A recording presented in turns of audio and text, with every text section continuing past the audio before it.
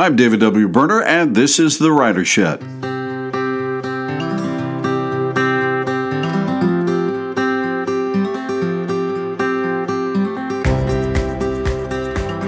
Probably just a little off this mic. You probably don't hear it, but I can hear it. There's a blackbird kind of cawing its way through the afternoon here where we're recording in the shed. There's a light rain. It's chilly.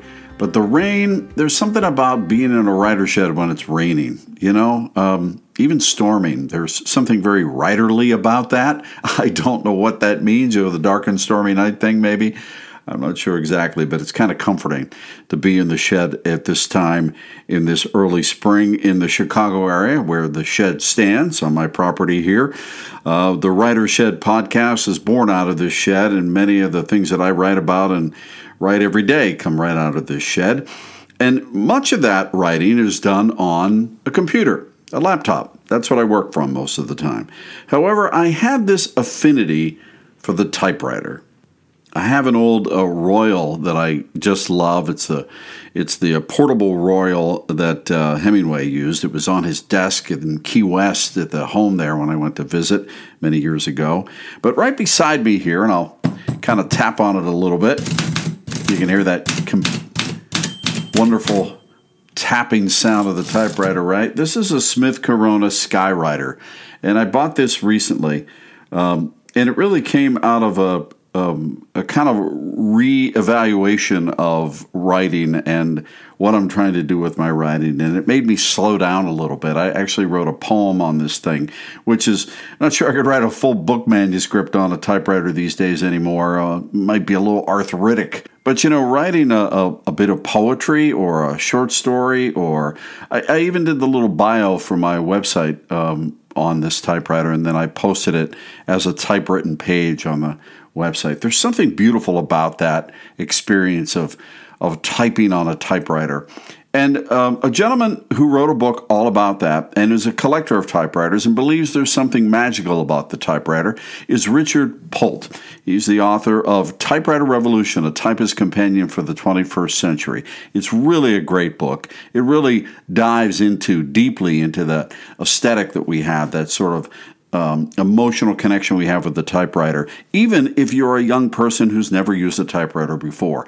He is a professor of philosophy at Xavier University, and you can imagine that philosophical bent in his mind probably has a lot to do with his love for the typewriter. I'm just guessing on that. But he joins us today on the Writer Shed podcast to talk about the love of typewriters and what it all means to the creative process.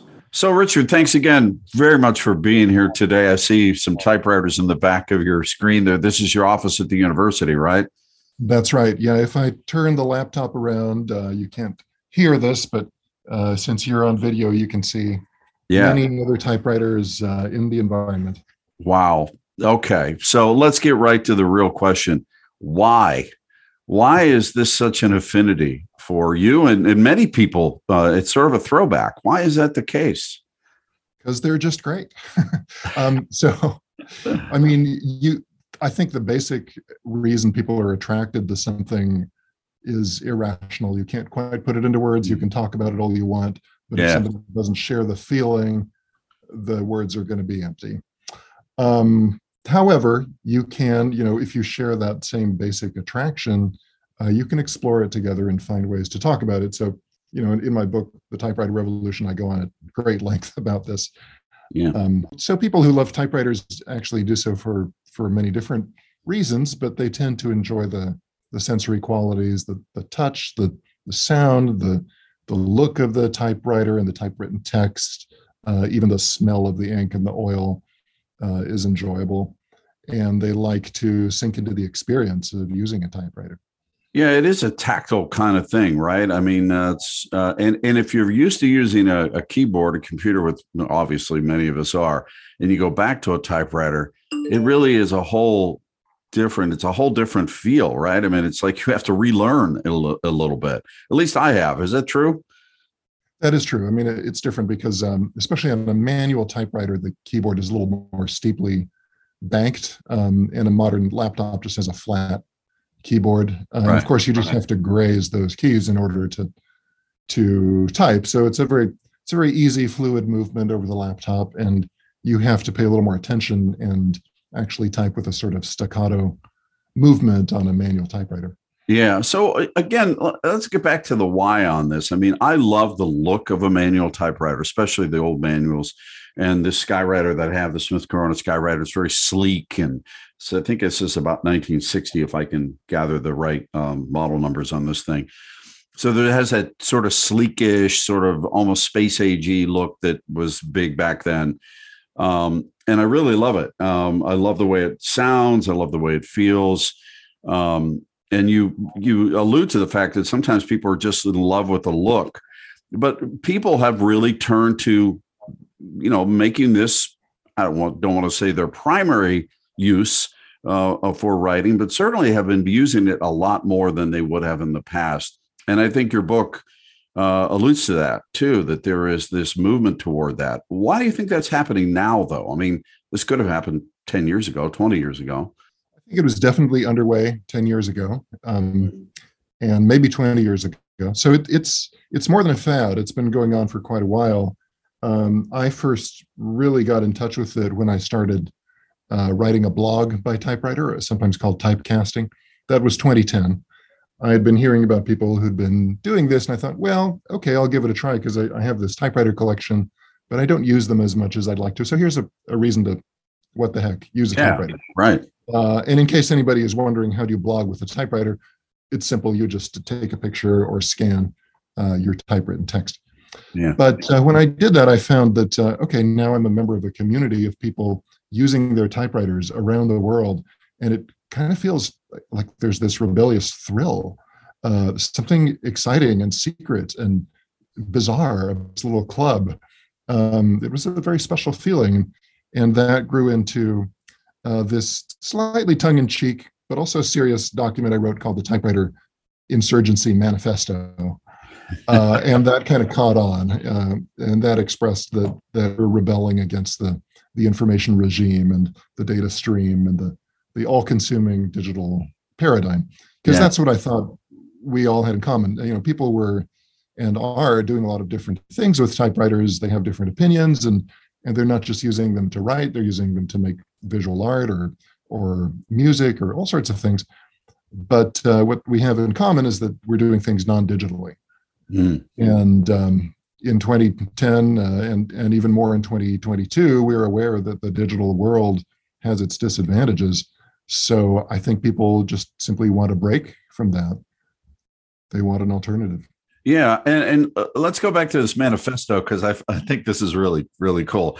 It is, in a way, I don't know, maybe I'm being a little too harsh about this, but is it a way of sort of like giving the finger to the digital world and saying, we're different, we're gonna plow a different field? Yeah, that's right.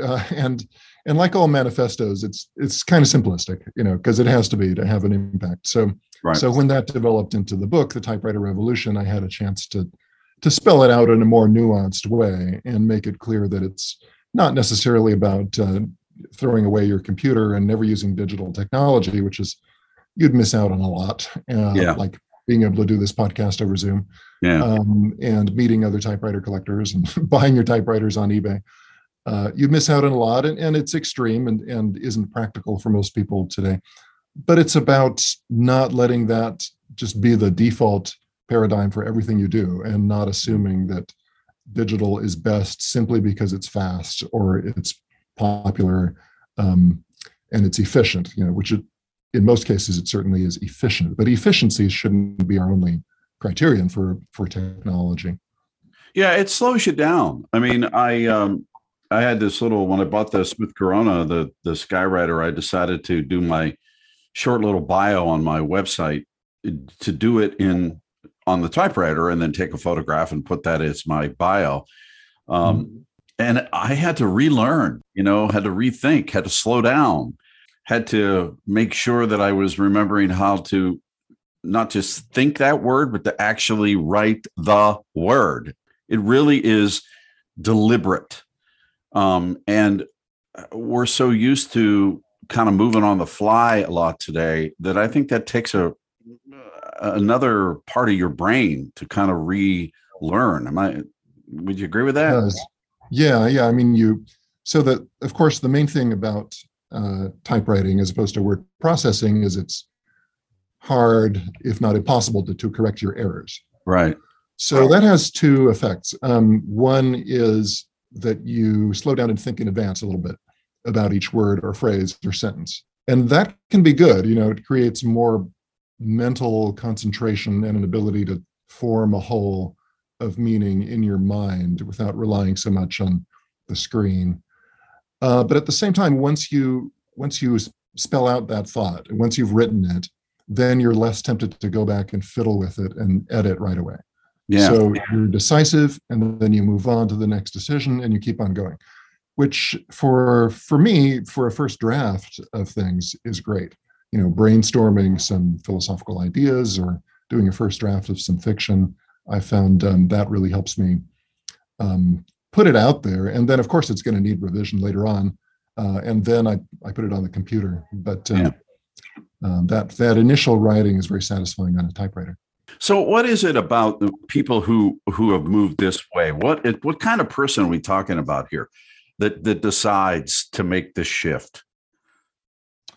The typewriter lovers community involves people of every gender, age, class, nationality, race, political views, sexual orientation, age, you name it. There are a few more men who are into it than women, but that's not universally true.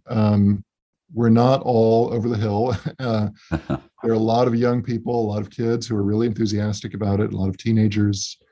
It tends to be people, of course, who either really value the written word or really are into mechanical technology, or both, as you'd expect. But that's not necessarily the case either. So it's hard to generalize. It's a very diverse community in my experience. What is your favorite typewriter? Do you have a favorite? Is there something that's the perfect machine? I keep looking for the perfect machine in terms of the overall set of functions and the ideal tactile experience and so on. And I haven't quite found it, which is great. It's fun because it keeps me looking for more and more exotic machines. But I have sentimental favorites. So there is one that my father bought me when I was 12. I still use it. It's a Remington Noiseless number 7 from the 1930s. I love how they call it noiseless, because it's really not noiseless. No, that's an exaggeration. I mean, it's not silent. What it does is it kind of lessens the sharp tic-tac of a conventional typewriter and makes it more sort of a thump, thump, thump. Okay. All right. So that one has some sentimental value. Would it be also the one that works the best for you? I've done a lot with it, especially recently. About a year ago, I wrote the second half of a novel on it. So it's given me a lot. But I guess for just the sheer smoothness and nice springy feeling, I would prefer the Olympia SG1, which is a big 1950s German machine. That's also Danielle Steele's typewriter. So she has written, whatever it is, 175 novels, millions and millions of words on that one typewriter, and she still loves it. Yeah, I have a Royal that's behind me here, the Quiet Deluxe, and I found it in an antique shop somewhere years ago. But I remembered it. I saw it, and I remembered seeing it on the desk at the Hemingway House in Key West, and he used one. And I don't know if that was his, but definitely was the one he used. And it was on the desk, and I noticed it immediately. I went, that's the one on Hemingway's desk. So I grabbed it. It needed a little love. I played with it and did some, searching on the web for some YouTube channels who showed me how to clean it the correct way and stuff like that. And I got it working pretty well. The Skywriter works a little bit better, but that one I have an affinity for that one just because of the sort of history of that model. Yeah, that's a good model. And it's one of the most popular American typewriter models. There's a great website called typewriterdatabase.com. Yes, I've looked at it. Yeah. There's all this serial number data, and then users can upload pictures of their machines and so on. I think the Royal Quiet Deluxe is the most popular model, the one with the most galleries on that site. Yeah, there's an art to this too. You know what I mean? The visual art. Yeah. I mean, and you see it. You know, I liken it to, like, you know, you see the T-shirts with Che Guevara on it. You know, it's like people don't really understand what that may have been all about, but it's cool to have Che Guevara on your T-shirt. It's kind of like the typewriter in a way. It's like it's a cool looking machine, and I've got it on my you know, on my T-shirt or whatever. But I don't use one, but it's cool. You know, there's something cool about it, right? Yeah, it's still a really potent cultural symbol, and probably increasingly so now. And sometimes that's a very superficial appropriation, but yeah, I don't mind. It's just another sign that they're still a thing. They're still alive. Right. And there's a lot of great iconic photographs out there of artists who are before their typewriters. You know, I think of the one with Bob Dylan. I think it's when he was writing like a Rolling Stone or something. He's literally whacking at this thing, you know, and thinking as he's walking. And there's a video of it, but there's also this great iconic photograph. Just creatives of all types in front of typewriters, you know, today and, you know, many, many years ago. So it has this thread that sort of runs through the creative world too. And not just what you would call novelists or writers, but thinkers of all kinds in front of typewriters. And I find that fascinating too. It's like this thread that goes through the creative world. Yeah, it's still a very potent romantic symbol of creativity. Even though, you know, in the heyday of the typewriter, most of them were not used for creative work. Most of them were in business or government offices used by secretaries who were copying down the dictated words of their bosses, or they were filling out reports, or, you know, it was an everyday machine that most people didn't look at as a work of art or anything special. No, I think of the scenes in Mad Men where you know everybody in the office is, you know, hanging over a typewriter whacking away. Yeah, it was very much a you know, a machine for the office in a way, not the machine for the creative mind. But it's become that. So tell me a little bit more about your book and this sort of revolution. I mean, you've created a bit of a cult, I would think, by publishing this book. Is that too much of a simplification? Well, let's say I didn't mean to create a movement, just to give some impetus to it and give it a little more momentum and help to articulate what it was about. So I think the book has succeeded in that way. You know, it continues to sell in modest quantities, and people continue to send me typewritten letters about it and say that they appreciate it. Yeah. So I'm happy with it. I think you know, my day job is a philosophy professor, and I've published books about Martin Heidegger, who's a great, brilliant philosopher, but also was a member of the Nazi Party, and so an ambiguous type. And I'm not sure I'm making the world better by publishing about Heidegger, but I do feel I've made the world better with the typewriter book. Yeah, that's interesting. So, so you talked about the very first typewriter that you got. Well, I don't know if that was your very first, but it was certainly one that your father gave you. Was it the very first? Yeah. Yeah, it was the first one that belonged to me. Yeah. And what is the one that you've purchased or acquired in some way recently? What would be that one? The most recent one is the one I was cleaning when we started this interview. Oh, It's a pretty rare Royal Electric, you know, 45 pounds or so. So I need it like I need a hole in the head, but it's a pretty thing and has a pretty typeface. And I kind of had it on my radar for several years. And so when a friend offered one on eBay, I couldn't resist. another one. So how many do you have? Roughly 200. And then there are various parts machines, because one thing I do is I raise funds for a local nonprofit, Wordplay Cincy, which works with kids in literacy and creative writing programs. So I do typewriter repair and sales to raise funds for them, which has actually brought them quite a bit of money. And to do that, I have a lot of parts machines lying around the basement to help me work on these typewriters that come in. So there's a lot. So the significant others in your life, whoever they may be, children, friends, wives, partners, whatever, what are they going to do with all this stuff when you decide not to do this anymore? Well, I don't think I'm going to decide not to do it anymore, but I'm going to die one of these days. And A very philosophical thought. well, it's important to remember that, and you don't know when it's going to happen. But And my goal is to deacquisition most of this stuff. So I don't want to leave my heirs with a lot of heavy metal that they don't really want. Yeah. It's tough. I know many collectors who have died with hundreds or thousands of machines and left a big headache for their heirs. And there's always the fantasy, oh, they'll love these typewriters, or they'll start a museum, and that never happens. Yeah, right. Well, good luck with all of them. It's beautiful to see them behind you there on the Zoom call that we use for our podcasts. And there's some beauties in there that I can see. And I'm certainly not as skilled or as with the process of fixing them and taking care of them as you are, or have the knowledge that you do. But I do love the way they look, and it's wonderful to see them. And I appreciate your time. This has been fun. It was. Yeah. Thank you.